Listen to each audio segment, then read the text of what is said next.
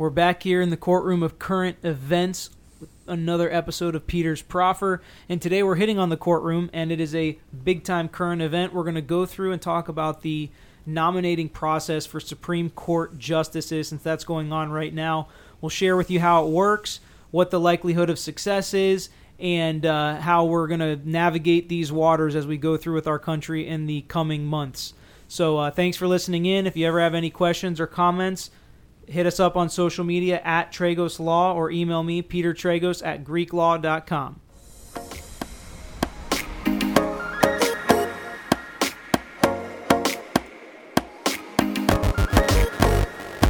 All right, so this week I've got my dad coming on the podcast.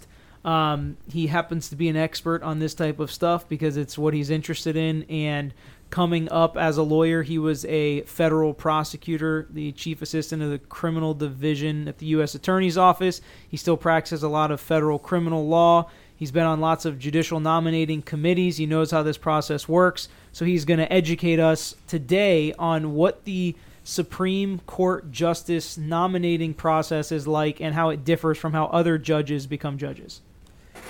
Well, federal judges, when they're first selected, are usually selected by the senator within their particular state. And they're selected through a committee. In Florida, for instance, our two senators have jointly appointed a committee, a nominating committee. That nominating committee puts forth a name. It goes to the senators. The senators sent that name up to the Department of Justice, where I used to work. And the Department of Justice then investigates, talks to them, decides that they like them, and then they send the name to the president, and the president sends the name to the United States Senate. A lot of people don't realize it, but only the United States Senate has advice and consent. They're the only ones who vote on any judges. The House of Representatives has nothing to do with it. If you have a state that doesn't have a senator, then the highest or senior ranking congressman of the party of the president, he becomes the one that makes the selection. So most judges today, when they're nominated for the Supreme Court. Federal judges, you're talking about? Federal judges, right. When they're nominated for the Supreme Court, have been through a process. For instance, the current nominee sits on the Circuit Court of Appeals of the District of Columbia. Well, that means that he's already gone through the process once, already been to the Senate, already been investigated, so that they now just have to update him from the last investigation when he got his appointment, which I believe was about 10 years ago.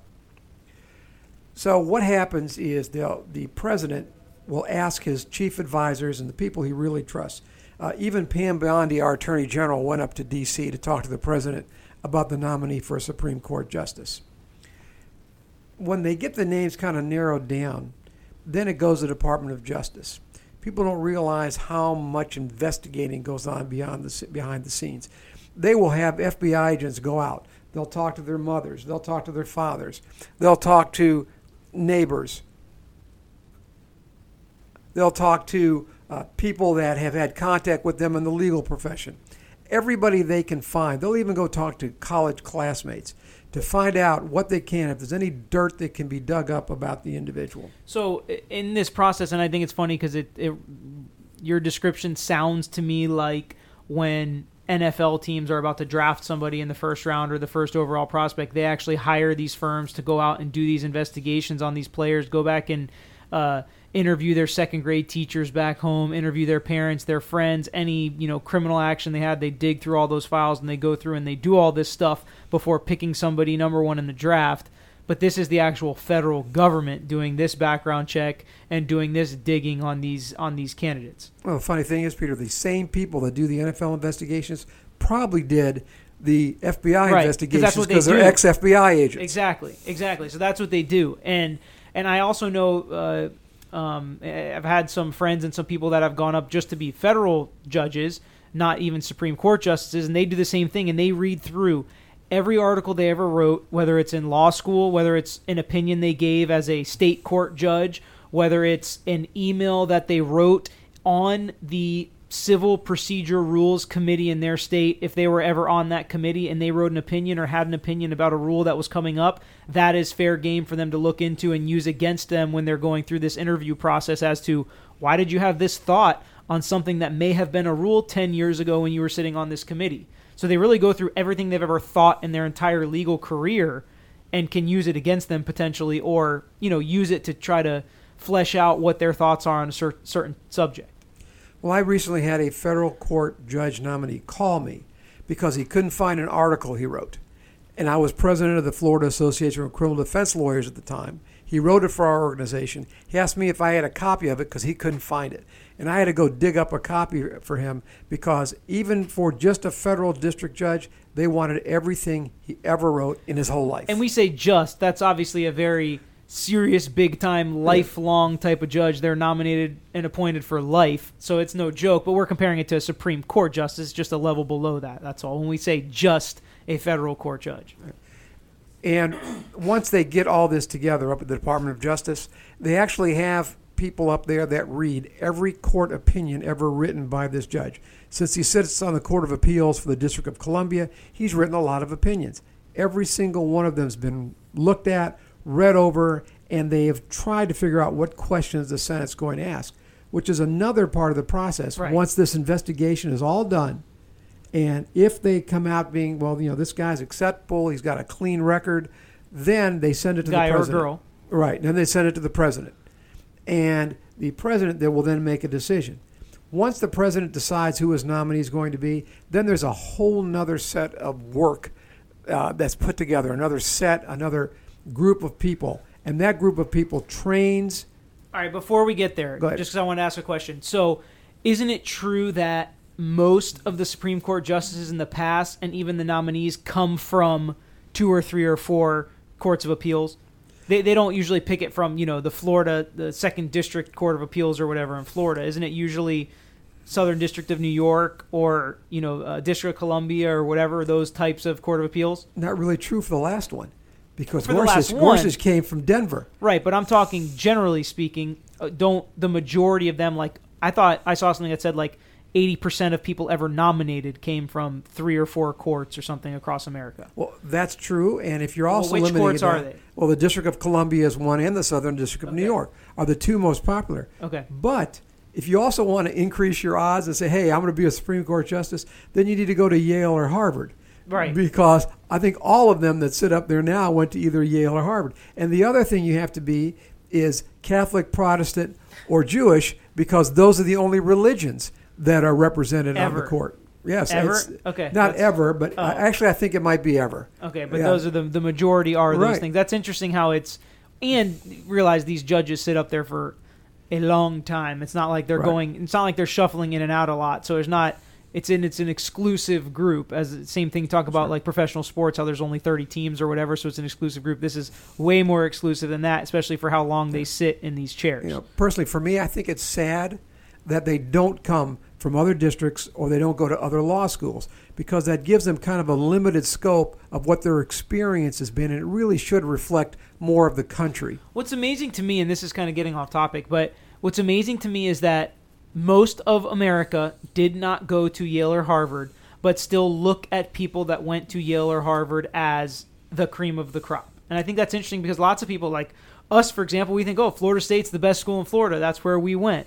A lot of people think that about the place that they went, but when it comes to picking somebody for a Supreme Court justice, everybody just kind of agrees, Yale and Harvard is where they should be from. But I agree. I think it is kind of cutting from the same cloth, and getting so many of the same types of people with the same education can be problematic for a Supreme Court, although that's why Yale and Harvard, I'm arguing with myself, Yale and Harvard pride themselves on being diverse in who they take into their school as well, which is why that's such a big deal, because they form the leadership of our country. Another thing to look at, how many Supreme Court justices today were not judges before they became Supreme Court justices?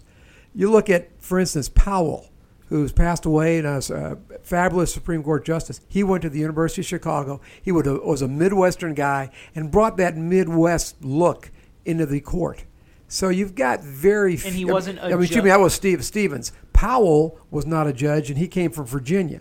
Okay. So you got Powell and you got Stevens. Stevens was not a judge before becoming. Right. What did he do? Stevens was a private practice in Chicago. Okay. What about Powell? Powell was in private practice. I think it was Richmond, Virginia. Yeah. And I think that is really interesting, because that's something most people wouldn't know, is that you don't have to actually already have been a judge before you become a Supreme Court justice. Yeah, but now it seems like you've got to be a District Court of Appeals judge. you've got to have gone to Harvard or Yale, and you've got to be from, again, those particularly large districts. Which is interesting because it does seem like the world is moving that way, like basically scared and want to make sure that they have all the information about this person before they put them in the Supreme Court, which is not how it was. And like you said, some people really love those Supreme Court justices, even with their background. But maybe it has turned a little bit with who's president now with no experience being president before. Maybe the world is bucking back on the trend that, you have to know exactly how somebody's going to react in every situation, because that's the real point. That's why you read every opinion ever, is so that you can project how the Supreme Court justice is going to come down depending on what issues come before them. That's why they have all these opinions. They put all this body of work down on paper so that it can be reviewed, so that everybody can know how they're going to come down on certain decisions that may come before them in the future. Which is why lawyers from private practice have a tougher time now, because they don't have opinions they wrote while they were judges before they became justices. Right, and that's my point, is everybody wants to know that ahead of time, as opposed to just being like, this seems like a guy who can do the job based on other factors. Okay, so let's get back to the process. So you were talking about the interview process. All right, so the president interviews those that have been narrowed down. In this case, he had already done a narrowing down of about 25 names before he picked Gorsuch. So he already had the group. And was this part of the initial group when he was running for president? Was this guy on the list? Yes. Okay. He was. So he already had the initial group. So then he picked this particular nominee. When he picked this nominee, once he interviewed him and decided he was the one, and I think he narrowed it down to 3, decided he was the one, then a whole other team goes into action. And this is the team that prepares that justice for the United States Senate hearings, the Judiciary Committee, which is going to be brutal. What is that like? Well, some of your listeners may remember Bork. When Bork was the first Supreme Court nominee that just got beaten to death at his Senate hearing, and he withdrew his name because he got beaten up so bad. And it's called Borked now. They actually have a nickname for it for Supreme Court nominees. It used to be a president nominated somebody, 100% vote, nobody complained about it. They say, hey, it's the president's right to nominate who he wants to the Supreme Court. That's the way the Constitution put it. Well, the Constitution says the Senate has advice and consent. Well, now they've taken it to the point where advice and consent just means you beat up the guy that's not from your party and you praise the guy that is, so that we have a totally divided Senate. They had to change the rules in the Senate even so that we could have a Supreme Court justice. If you remember, when Gorsuch came in, they had to change the rule to make it a majority so that you wouldn't have the 60-vote filibuster that used to be the rule in the United States Senate. So the Senate had to change the rules because things are so partisan, and they've made it now that it's just a majority. Same thing with the Senate committee. It's now just a majority to get out of the Senate Judiciary Committee. But they prepare you. They have guys in the Department of Justice and women that sit down and prepare that individual. They ask him all the tough questions. Not just that, but they also have lawyers in private practice from the large law firms in D.C. that are experienced in preparing nominees. Because that Senate committee not only hears the Supreme Court justices, but cabinet members, Secretary of Defense, they all come before the same committee. There are people in Washington that make a living preparing people to appear before Senate committees. And so the rehearsal will go over and over and over again to make sure he knows the questions and he's prepared for the answers. There are very few questions that will come before that committee that he's not prepared on or already asked about. Okay, and again, I'm shocked at how much this sounds like the NFL drafts process, because the same thing happens. They do mock interviews with all these people and all these other players that have been through them before, and what different teams and different coaches and general managers like to ask. Was that the same way? Like, there are certain senators that like to ask certain types of questions or that hit on certain types of areas during this interview process, and they pick them out specifically trying to figure out what they're going to ask? Well, believe it or not, what they do is they have individuals that imitate that senator. Right. They say, you'll be Senator A, you'll be Senator B, and they'll know what that senator's like. They know what that senator likes to ask about, and they will actually have a committee sitting up there based on the people that are on the Senate committee asking the right questions of that person. To me. And we've seen in the past, like the video that went viral of that judge that couldn't answer Senator Kennedy's questions about what a motion in limine is because he'd never tried a case or had a case tried in front of him in his life. And, you know, people can laugh at that judge and whatever. It was kind of funny. He is interviewing for a litigation judgeship type position. But I mean, this is not exactly an easy thing to be put through, an easy interview process or questions. Even if you've been a judge for 20 years or however long these guys have been judges for, this is still a nerve-wracking process even for them. Sure, and it's embarrassing, too. They do everything they can to embarrass you. There's no rules of evidence in the United States Senate. So these senators can say anything and do anything they want. They can accuse you of committing suicide and coming back to life. And it would be just fine because, number one, they have an immunity. You can't sue them for slander when they're doing their official duties as a U.S. senator. So they can say whatever they want. And number two, the cameras are rolling.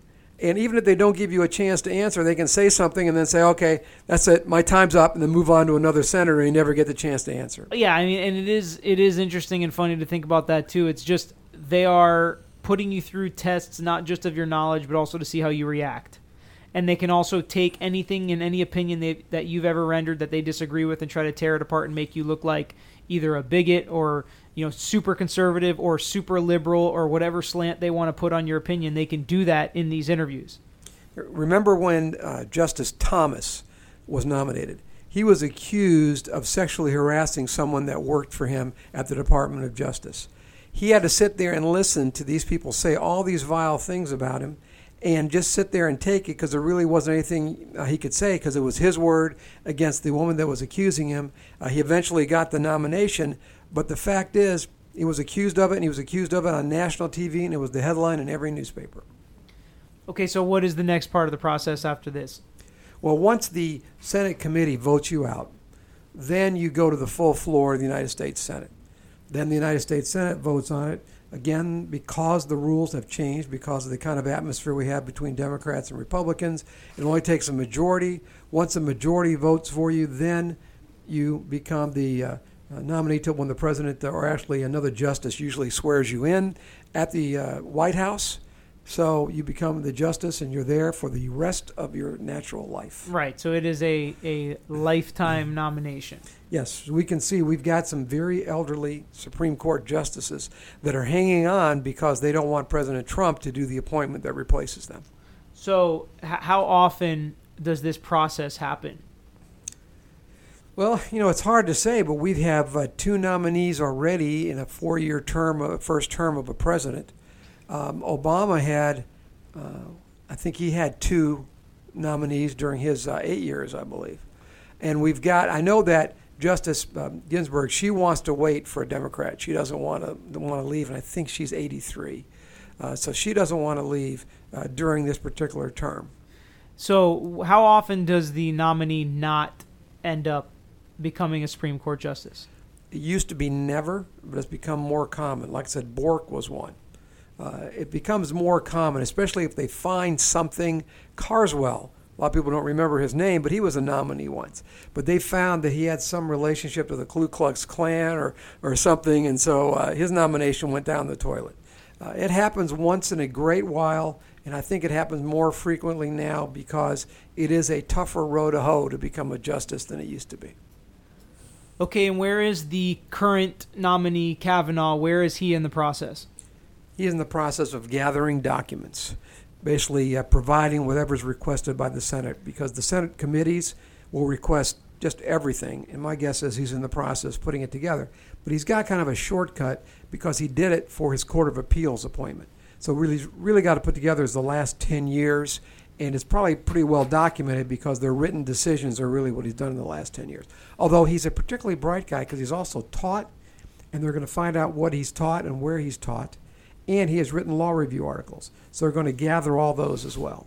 Okay, so he's in that initial process where they have investigative firms doing all the background checks and readings of everything that he's ever done, basically. Right, and the Senate staff. Right, okay. And then the next part of the process will be where he gets prepped for the interviews and things like that. Right, and then appear before the committee, which I'm sure, because Gorsuch had excellent coverage by the media when he was in the committee, so I'm sure they're going to cover this one. There's a difference between this one and Gorsuch. Gorsuch, they knew, was replacing a conservative justice, so he did not mess up the current balance of the Supreme Court. This particular nominee replaces Kennedy. Kennedy was always the swing vote. He would be liberal sometimes and conservative sometimes. So if this nominee, and by all accounts he is conservative, if this nominee gets put in there, then it's going to change the balance in the Supreme Court so that conservatives will have a solid 5 versus 4 for the liberals. And that's why his nomination is a lot more sensitive. He, by the way, clerked for Kennedy, the justice he's replacing. Oh, that's interesting. Yeah. So how long does this process take as a whole? From beginning when they're nominated to when they get sworn in? What's the normal length of the process? I don't really know if there's a normal, but I do know that they have an October goal. They want this to be done before the November elections.